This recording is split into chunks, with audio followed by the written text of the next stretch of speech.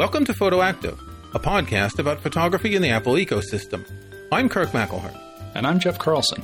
This episode is brought to you by Masters of Photography, online masterclasses with the greatest photographers in the world. We'll have a special offer for you on Masters of Photography courses later in the show. This week, we're very happy to welcome our special guest, Mason Marsh. Mason is a photographer, journalist, teacher, and other things. Mason, hi, thanks for joining us. Oh, it's a pleasure to be here. Jeff recommended that we get Mason on the show because apparently you are an expert in tripods. And tripods are one of those things that every photographer owns 6 of. And actually, I'm going to add to that. He's not just an expert in tripods, he's slightly obsessed. So Mason and I have known each other for years, and I figured, okay, a tripod is a tripod. It's got 3 legs, it holds a camera, big whoop. And then, I think I said that at one point to Mason, and he rolled his eyes and was just like, oh, you have no idea, young neophyte. Because, if you have looked into buying a tripod, suddenly there are so many options, and there are different materials, and there are heads and plates and maintenance, and it becomes really overwhelming unless you're just going to get like a $12 drugstore special kind of a thing. So they sell tripods in drugstores where you live? They probably do. And so when the topic came up, I was like, okay, we need somebody who really knows his stuff and is willing to geek out on it, because it's just one of those essential things that can be a mystery. Yeah, and I think many photographers have more than one tripod because they bought one and it didn't do what they wanted, and then they bought another and they didn't get around to selling the first one on eBay. I picked a tripod as my snapshot pick a few episodes ago, and it's actually from the same brand as a previous one I had that I'd bought like a year before, but I realized that it had a feature that I didn't have in the other. And this is the ability to bring the central thing up all the way and then lean it over. I like to do macro photography, and it's a lot more comfortable to do it like that than to try and get it down on the ground or to lean over. But after I got this, I realized there's probably lots of other features, not even discussing the weight of the tripod. I don't go hiking, so I don't need carbon fiber. But where do we start with tripods? I mean, at the simplest level, I guess you can start with a monopod, can't you? That's probably the first place to consider. No. The entire purpose of a tripod is to be rock solid. If it's not rock solid, you might as well just hold your camera and save yourself the money and the carrying around a big bulky tripod. Monopods are great if you're using. The only time I advocate using a monopod is one, if you're shooting video and you need to stabilize your shot a little bit, but you still want to keep somewhat mobile. So in that case, you wouldn't extend the monopod. You'd keep it as short as possible and just hold it with 2 hands, right? Or extend it to the ground and use it. I've used them to just keep the shot less bouncy, just touch that foot to the ground and give it that stability. But with video, you're not trying to be rock solid. You're just trying not to be shaky most of the time. And then if you're using a long lens, you're shooting sports or wildlife or something like that, and you don't want to hold that lens in your hand all day because it's going to break your arm. Then you can throw a monopod on it. Otherwise, I have a monopod. I don't really know where it is. I just use it so infrequently.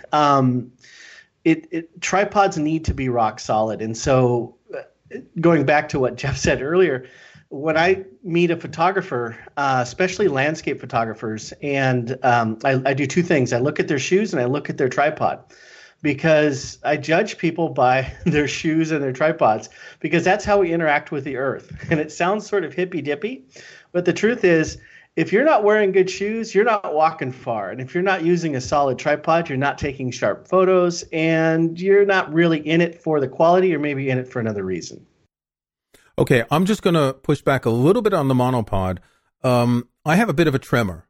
So using a monopod for me, if I'm down at a low shutter speed, say 1/60th or something like that, it makes a big difference. And if I really need more stability, I can lean against a tree or a wall or something. I use a monopod because I don't want to carry a tripod. I don't do the kind of landscape photography where I'm hiking into the mountains and settling down for hours. So it's good to have a monopod just to provide some additional stability. I use Fujifilm cameras that don't have image stabilizations. I do have one Fujifilm zoom lens that has image stabilization. But for me, that additional stabilization is worth being a tripod heretic or blasphemer. Well, I will say too that monopods are incredibly easy to use. I mean, there isn't much to them. They're easy to carry. You can usually use it as a walking stick if you're not going to be using it as a monopod. And so fight for off the reason you're talking about, tigers. Mm-hmm. You can fight off saber-toothed tigers as well. Well, sure. Yeah, and you don't want to be swinging around $1,000 tripod. Exactly. To fight off a saber-toothed tiger, you use your $50 monopod for that. Oh, I think I paid 16 pounds. It's an Amazon Basics model. Oh, that's good. Even better. Actually, if you want to go really basic, I saw something interesting. What's the thing where you take a piece of string and you tie it to a piece of wood and you step on it and you hold it up, and that kind of the tension of you pulling against the string stabilizes the camera a bit. Yeah. There's lots of techniques that I've used to stabilize in talking about image stabilization. Now with in-body stabilization and in-lens stabilization, we really can handhold down to very low shutter speeds successfully. And so I think tricks like the string thing, I've seen people carrying those around. I haven't seen people pulling off anything longer than what they probably could have pulled off using just their hands as far as the shutter speed. So, when I break out the tripod, I'm doing it for two reasons. One is to get a longer exposure than I can handhold, or I'm doing some sort of panorama, and I want to have a consistent ability to pan across. I think this brings up an important point, which is a lot of this is very situational, because you both just described maybe 4 or 5 different shooting situations where having that stability is helpful, definitely, but maybe you're more on the move. Maybe you're hiking, maybe you're wandering through an arboretum or a flower show or something like that, where you may not even be able to bring in a full tripod. Like some museums and stuff will let you bring in a monopod, sure, and so that might be your only option. So my question here is, a lot of people will just say, okay, I went and I bought a tripod. I have a tripod and I can use it everywhere, but that's really not the case. I learned this with my first tripod, which is a big hulking Manfrotto it's great. It's super stable. It's super heavy. And so I would never carry it around any long distance. It's great for throwing in the back of a car or a van and pulling it out when you get to your destination, and there you go. And using to shoot a feature film, for example. Yes, I do that so often. So where do you begin with a tripod? Let's start with the simplest tripod that's worth getting. That's a great question, because that's the one I get the most. It's one of those buy once, cry once situations. And you said earlier, Kirk, that most photographers have 5 or 6 tripods, and I'm definitely guilty of that. I've bought a lot of tripods until I found the right one. And so I always recommend that people find the best tripod that they can afford and then get the next higher one up. And it's tough advice to give, because a lot of people go, oh, well, I'm just not going to do it then. But I've had so many friends and workshop clients come great distances to a once-in-a-lifetime location, and they come away with images that aren't as good as they should be because their tripod wasn't stable, or their tripod malfunctioned or just straight up fell apart. I don't know how many hours I've spent on the side of a road somewhere with a Leatherman trying to fix somebody's tripod. And so I really think that quality comes down to the number one thing. It's got to be really well made. And luckily for us, things are getting better in photography.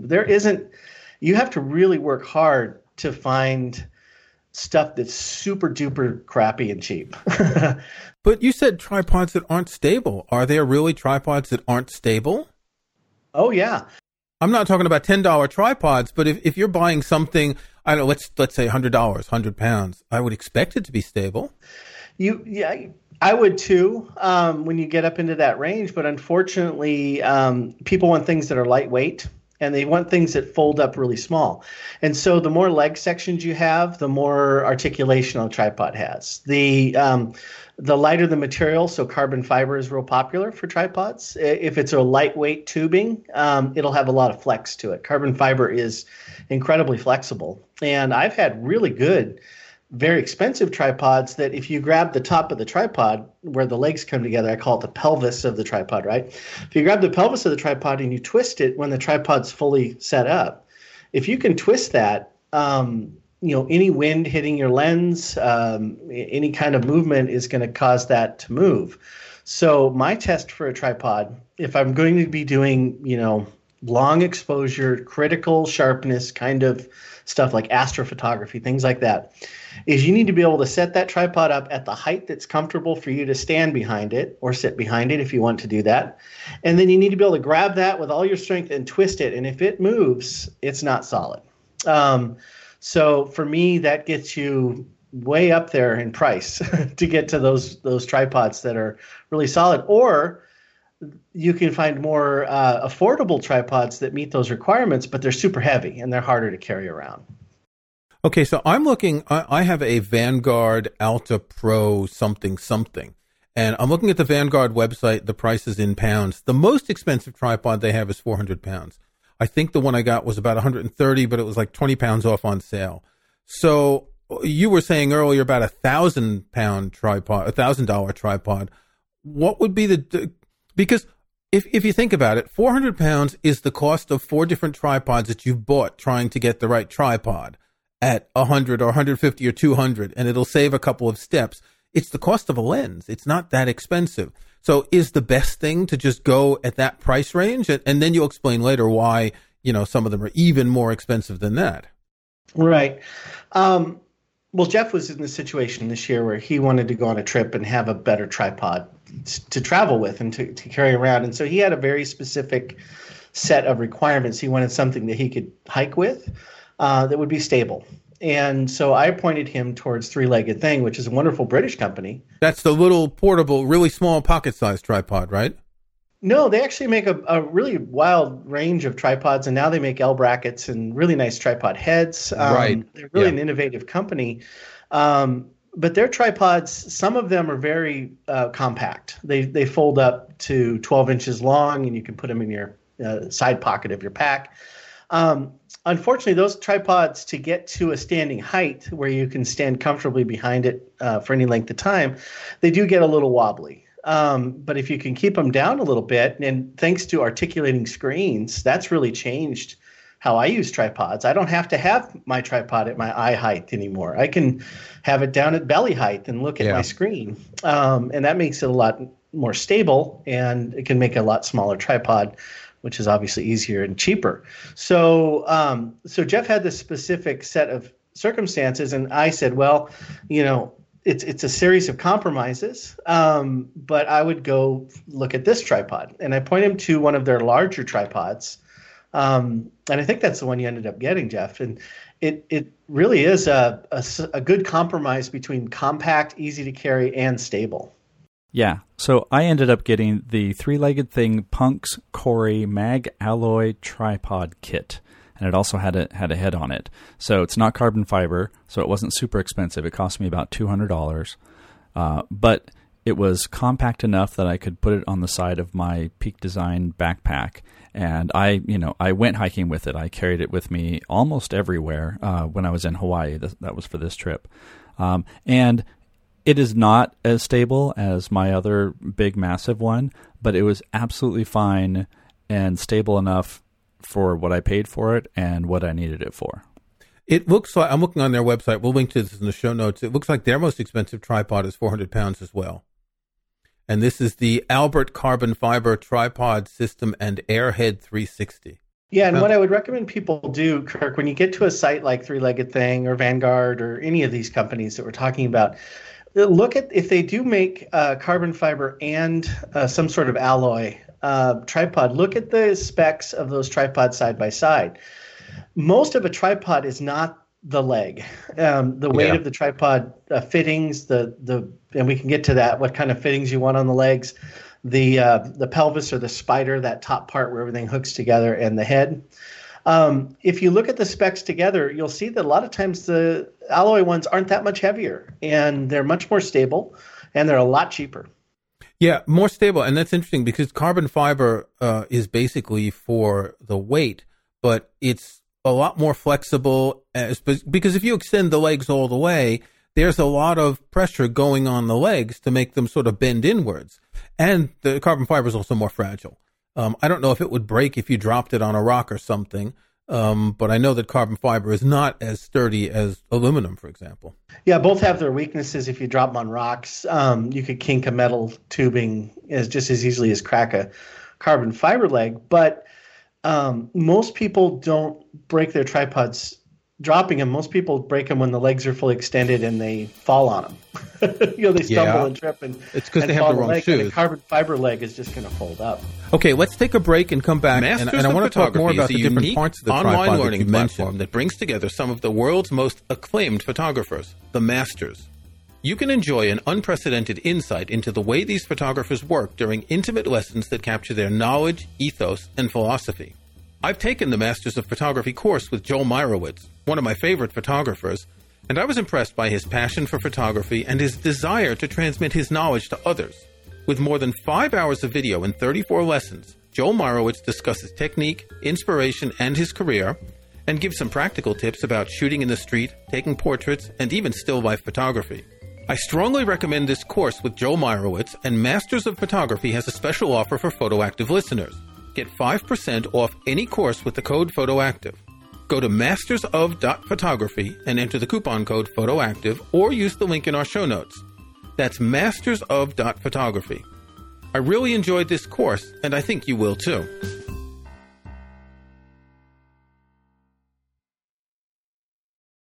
I wanted to talk a little bit more about the different elements that make up the tripod. The legs, they extend usually in 3 parts, sometimes more. There's the ball head or whatever the head is. There's a swiveling bit that goes on the pelvis. But I'm looking at a Vanguard tripod that has a pistol grip ball head. What is that about? Yeah, Manfrotto used to make a pistol grip. I don't know if they still do, make a pistol grip head. That's really back in the day when everyone had what was called a pan tilt head, which had a different knob for every axis that you wanted to adjust. And the idea of having a ball that you could just grab and reposition and then release the handle and it would lock was pretty revolutionary. But unfortunately, pistol grips add a lot of height and a lot of length to the tripod. You do have to consider how much weight and dimension the head adds to the tripod package. And so I would certainly recommend people walk away from those pistol grip heads. I think a simple ball head with a tensioning knob that locks it down. And then there's usually another knob that controls the panning ability of the head, and then another knob that controls the tension of the spring that pushes on the ball. So what you want to be able to do is release the tension without flopping over and letting your camera crash over. And this is particularly important if you have a very long lens on it, like you're out shooting pictures of birds or something like that. Absolutely. And so, I think ball heads are the way to go. They're incredibly strong, incredibly stable, and they're simple. Anything tripod wise, any machine really, the more simple and elegant it is, the longer it's going to last, the easier it's going to be to maintain. And the easier it's going to be when you're tired out early in the morning or late at night trying to make photographs.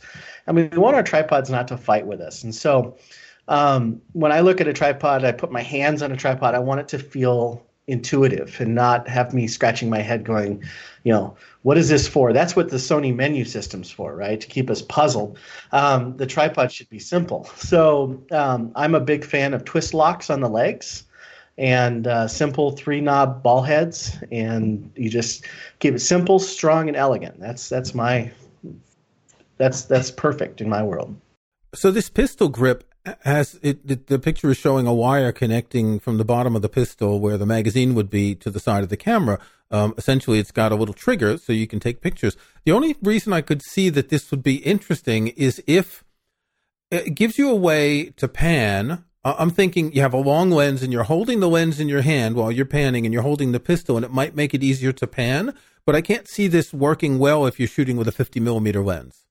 Well, and if you're shooting with a long lens and you're panning, you would just loosen the pan knob on your ball head and have your hands on your camera and just pan using the tripod as a vertical stabilization, not a horizontal stabilization. And so this is basically a toy. Yeah. I've seen people shooting video make better use of like the extended arm that, for panning and stuff. Like that seems to make more sense. Yeah, for a video head, you want a fluid head. And so that arm that you're talking about, Jeff, what that does is it gives you purchase and allows you to do a smooth pan without it jerking. So if you take a normal tripod head and you try to pan while you're shooting video, especially if you're zoomed in at all, you're going to notice that it sort of has fits and starts as it pans. With a video specific fluid head, it's dampened, and so as you pan, it's really smooth, and the handle makes that process really easy. I was actually taught many decades ago when I worked in video that the best way to pan a fluid head is to actually grab it around the head with both hands and just slowly move your body to the side, just twist it. Keep your arm straight and let your body do the leverage. Yeah. That way you're not introducing any kind of quick movements. Well, again, and I'm not picking on Vanguard here because I think they're necessarily better. It's just that I happen to have one of theirs. I have selected their Alta Pro 2 Plus line, of which there are 10 models, and they have 4 head types. Well, they have under the head type, it says ball head, grip head, pan head, and without head. So they sell some without heads. So we saw the grip head. You talked about the ball head, and you just mentioned the pan head. Why would you buy one without a head? Because would you buy a separate head to put on a tripod because it has some special features that you don't get in a head with a tripod? Yeah. The tripod and the head are 2 separate purchases, I think. I'm always leery of tripods, and Three-Legged Thing actually does a pretty good job of matching tripods to heads. But a lot of times people will spend a lot of money on the legs because they want carbon fiber, they want something that's sexy, right? And so they spend a lot of money on the heads, and then they skimp on the head because they figure, it's just something I attach my camera to. The truth is the head does the work, and I think that's where you should invest more of your money is in the ball head. You really want a very solidly built, stable head. Everybody that I've had actually have tripod failure where they actually had to throw the tripod away has always been in the head. Usually you can fix a leg, but when a tripod head goes south, it's hard to get it to work again.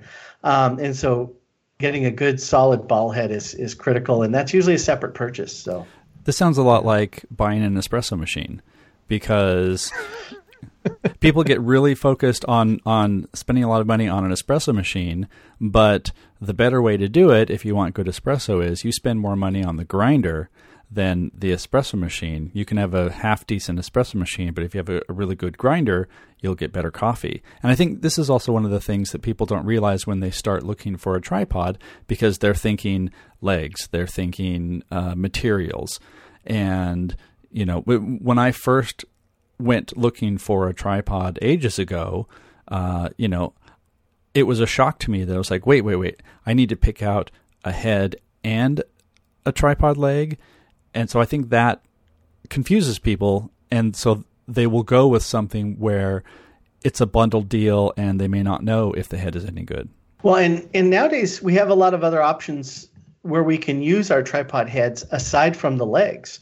Platypod or Platypod, however you want to say that, is a wonderful product. It's basically a metal plate with a stud on it, and you can screw your tripod head onto it and take it into places where they won't allow tripods. And you essentially get the benefits of a tripod, but you set it on a table or a railing or something like that. There are clamps. Really Right Stuff makes a wonderful clamp that has a stud on it that you could screw a tripod head onto. that opens up a lot of areas. So, Kirk, you said you were a macro photographer. There are a lot of ground level tripods that are just short, little stubby legs, incredibly stable. And you put your normal ball head on there, and you're down at flower level, you're down at plant level, and it makes macro photography much, much easier. So, yeah, I really encourage people to think of the head as a separate purchase because you are going to use it in other places. And there are good chances that at some point you're not going to like your legs anymore. You're either going to damage them or you're going to decide that you didn't buy the right set of legs. But if you got the right head, you unscrew it, sell the legs on eBay, grab a new set of legs and screw that head on there, and that head will last you a long time.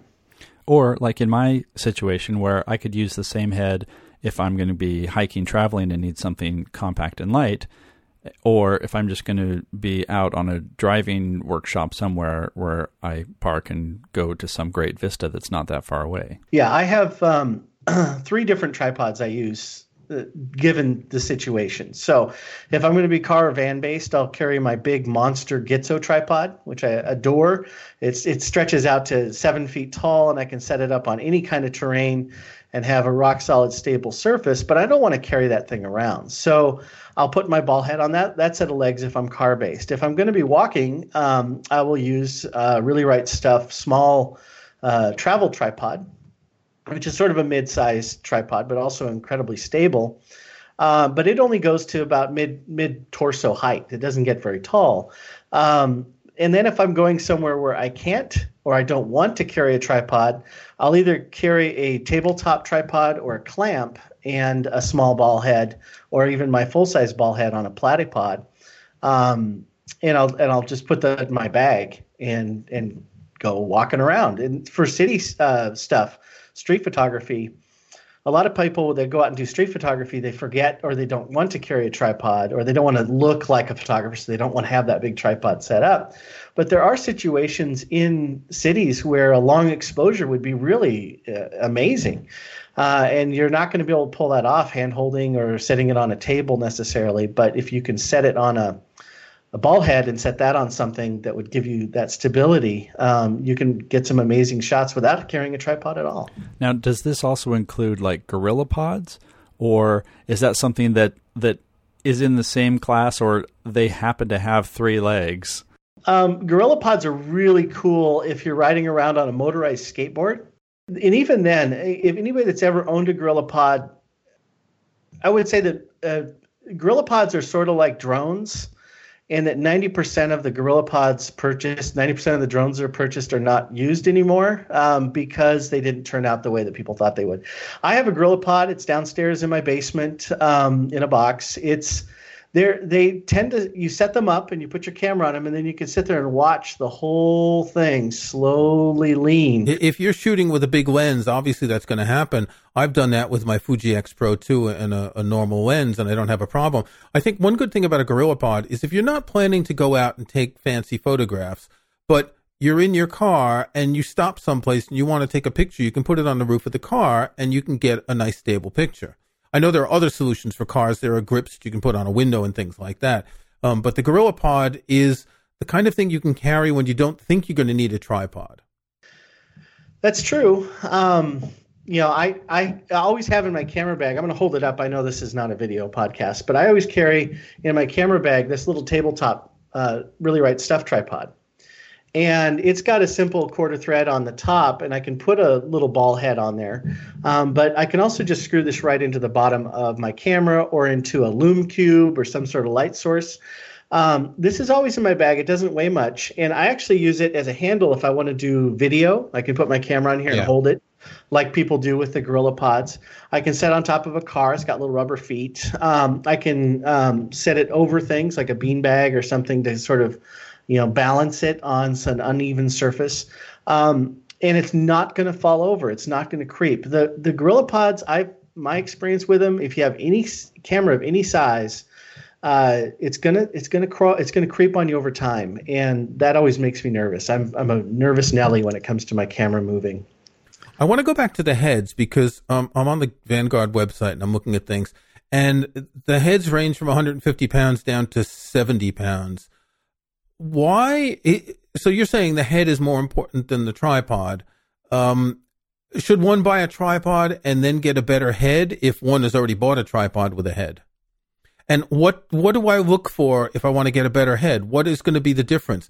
I mean, the most expensive one here, it says, durable magnesium construction with open body design. Well, I don't know what that means. I mean, magnesium, that's okay. 360-degree panning, well, they generally all do that. 90-degree portrait angle option, that's nothing special. Scratch-free oxidized surface. Okay. But what's special about something like this? Somewhere in that description is going to be a weight capacity. Hopefully. 18.7 ounce. No, sorry. Load capacity up to 44 pounds. Okay, 44 pounds. That sounds like a lot, right? You can put a huge camera and lens on that. It's not going to move. You would be surprised at how it's sort of, I don't know if you camp at all, but like sleeping bag temperature ratings, right? This bag's good down to 30 degrees below zero, and you get in it on a 30-degree night and you're freezing. The weight capacity of a tripod head is usually incredibly overstated. And so I always get one that says like that, 45 pounds, 50 pounds. I'm like, man, there's no way I'm putting a 50-pound camera on that.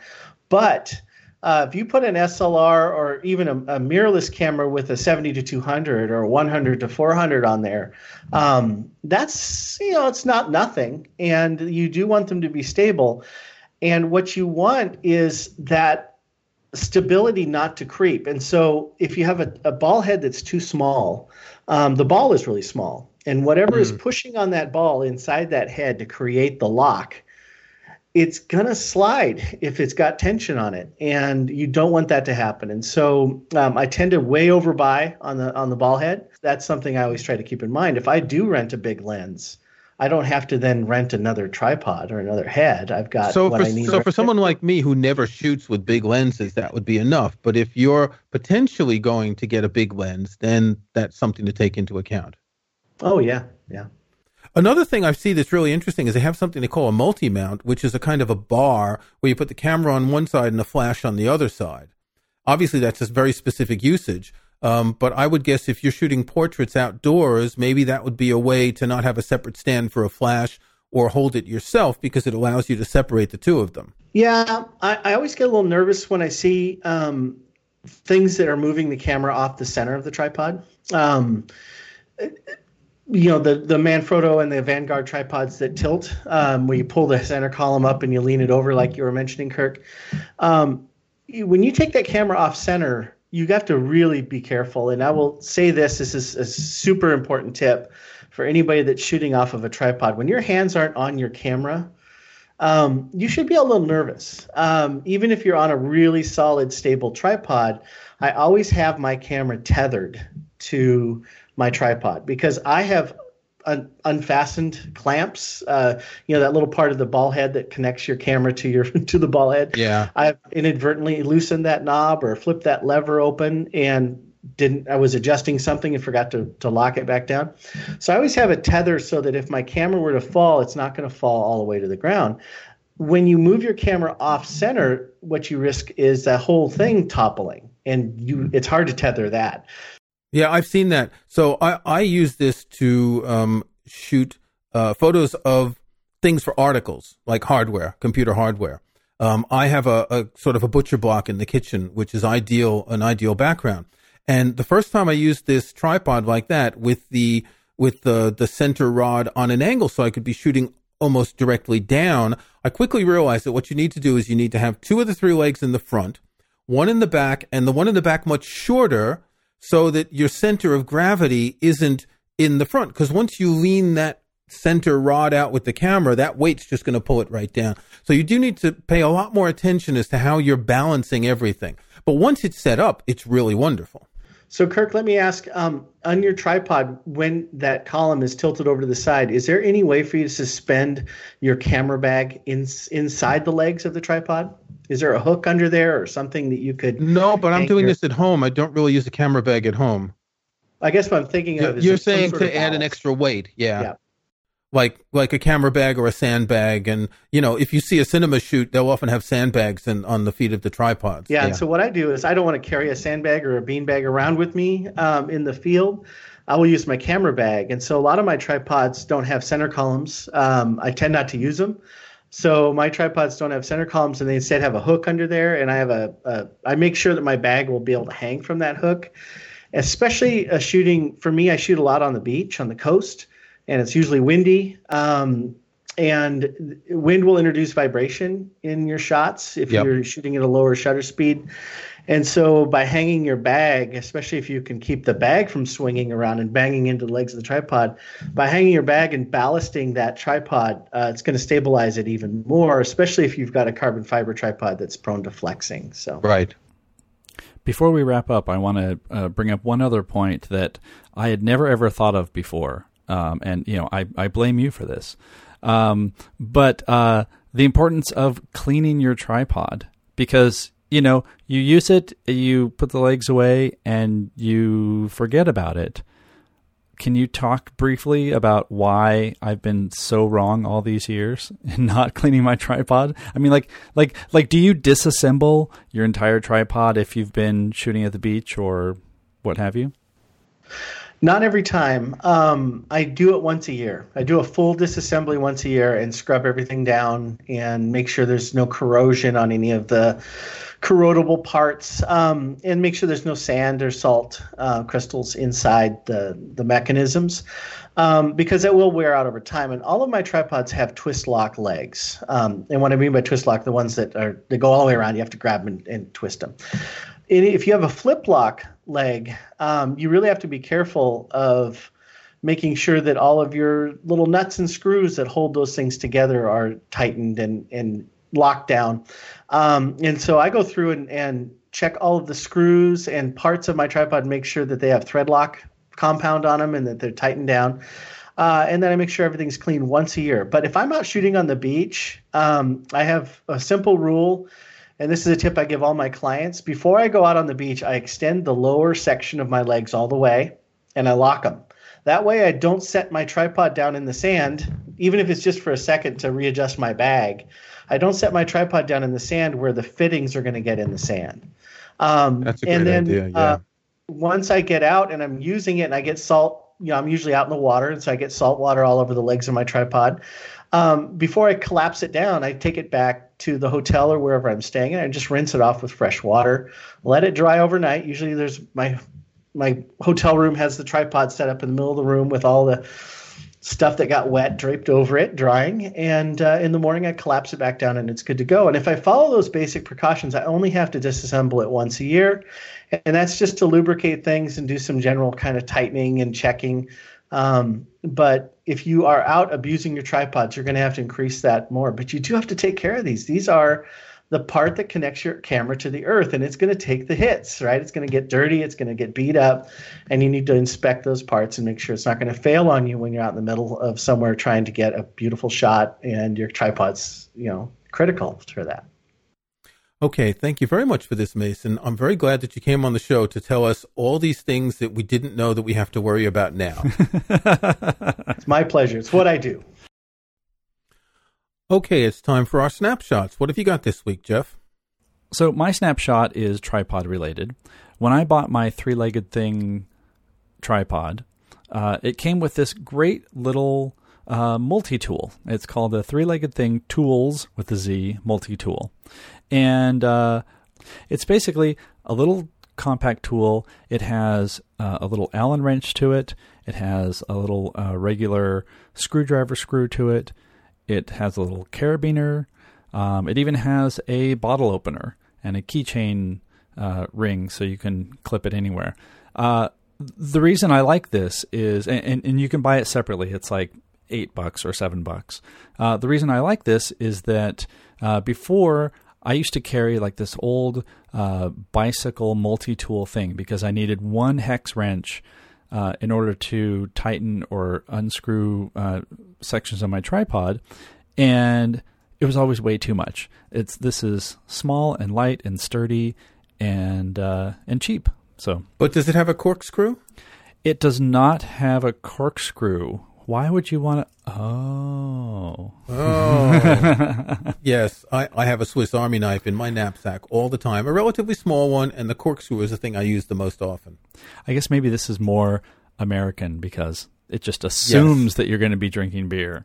But yeah, honestly, I think I'd probably go for the corkscrew. All right, next model, three-legged thing, people. The European version. Exactly. Kirk, what do you have for this week? I've got a bunch of lenses. What I want to talk about is a group of lenses that have a nickname in the Fuji system. Some people call them Fujicrons. Now, if you're familiar with Leica cameras, they have a line of lenses that they called Summicron, and they're f2 lenses, and they're not the most expensive. They're really good quality, etc. Fuji has a similar set of lenses. They have a 23, a 35, and a 50 millimeter f2. They're all weather resistant. They're all relatively small and light, being f2 compared to the f1.4 or other versions of lenses. The Fuji f2 lenses are usually about half the size and weight of the ones with the larger apertures. And the reason I want to talk about this is that these lenses together give you pretty much a complete set of primes. In addition, Fuji is releasing a 16 millimeter f2.8 this week, the week that we're recording. And so that gives you everything. Remember, the Fuji, you multiply the millimeters by 1.5 to get the equivalent, to get the 35 millimeter equivalent focal length. So that goes from 24 millimeters up to 75 millimeters. Now, you could have a single zoom lens that will do all this. It'll be a little bit lighter. It's less fiddly. You don't have to take the lenses on or off. But I'm just a fan of prime lenses, and I like having multiple prime lenses to get a different feeling. I don't like to zoom and keep trying to find it. I like to have the prime lens and compose with the prime lens. So if you have something like this, it gives you a different type of photography than a zoom lens. They're relatively light. You have one on the camera. You put the other 2 or 3 in a little shoulder bag. And you've got all these lenses that cover the main focal lengths you need unless you're shooting macro or shooting, long distances with birds and all that. Now, obviously, as we've mentioned many times, we both use Fujifilm cameras. I'm sure that for other types of cameras, there are similar types of lenses, relatively inexpensive, not with the huge apertures so that they have lots of background blur, and not huge like some of these lenses can be. It's been a while since the background has come into the podcast, probably for good reason. Well, as we've talked before, a zoom lens gets you all of that in one package, but there are always trade-offs. You zoom out and you no longer have an f2 lens. You have to stick with f5.6, or if you want it f2 all the way, then you're spending a lot of money and it's huge and heavy. So yeah, I like this approach. This sounds great. I like the few prime lenses that I have. Okay, well, that's going to be the end of the show. We're recording this just before we change to spring. The season changes to spring, which for me is the season when I go out and start taking more pictures. We've got lots of flowers out there. It's starting to get warmer. It's light later in the day. So wherever you are in the world, if you're in the Northern Hemisphere and it's spring, show us some of the photos that you're taking around springtime. Drop them in our Facebook group. We'd love to see them. Thanks for listening to Photoactive. You can find show notes, including any photos we discuss in the show, at photoactive.co. That's photoactive.co. We couldn't afford the M. You can subscribe to Photoactive in your favorite podcast app or in Apple Podcasts. See the links on our website. And think about leaving us a rating or review on iTunes or in your podcast app. Don't forget that you can get 5% off any course at Masters of Photography with the coupon code PHOTOACTIVE. That's PHOTOACTIVE in one word. Until next week, thanks again for listening.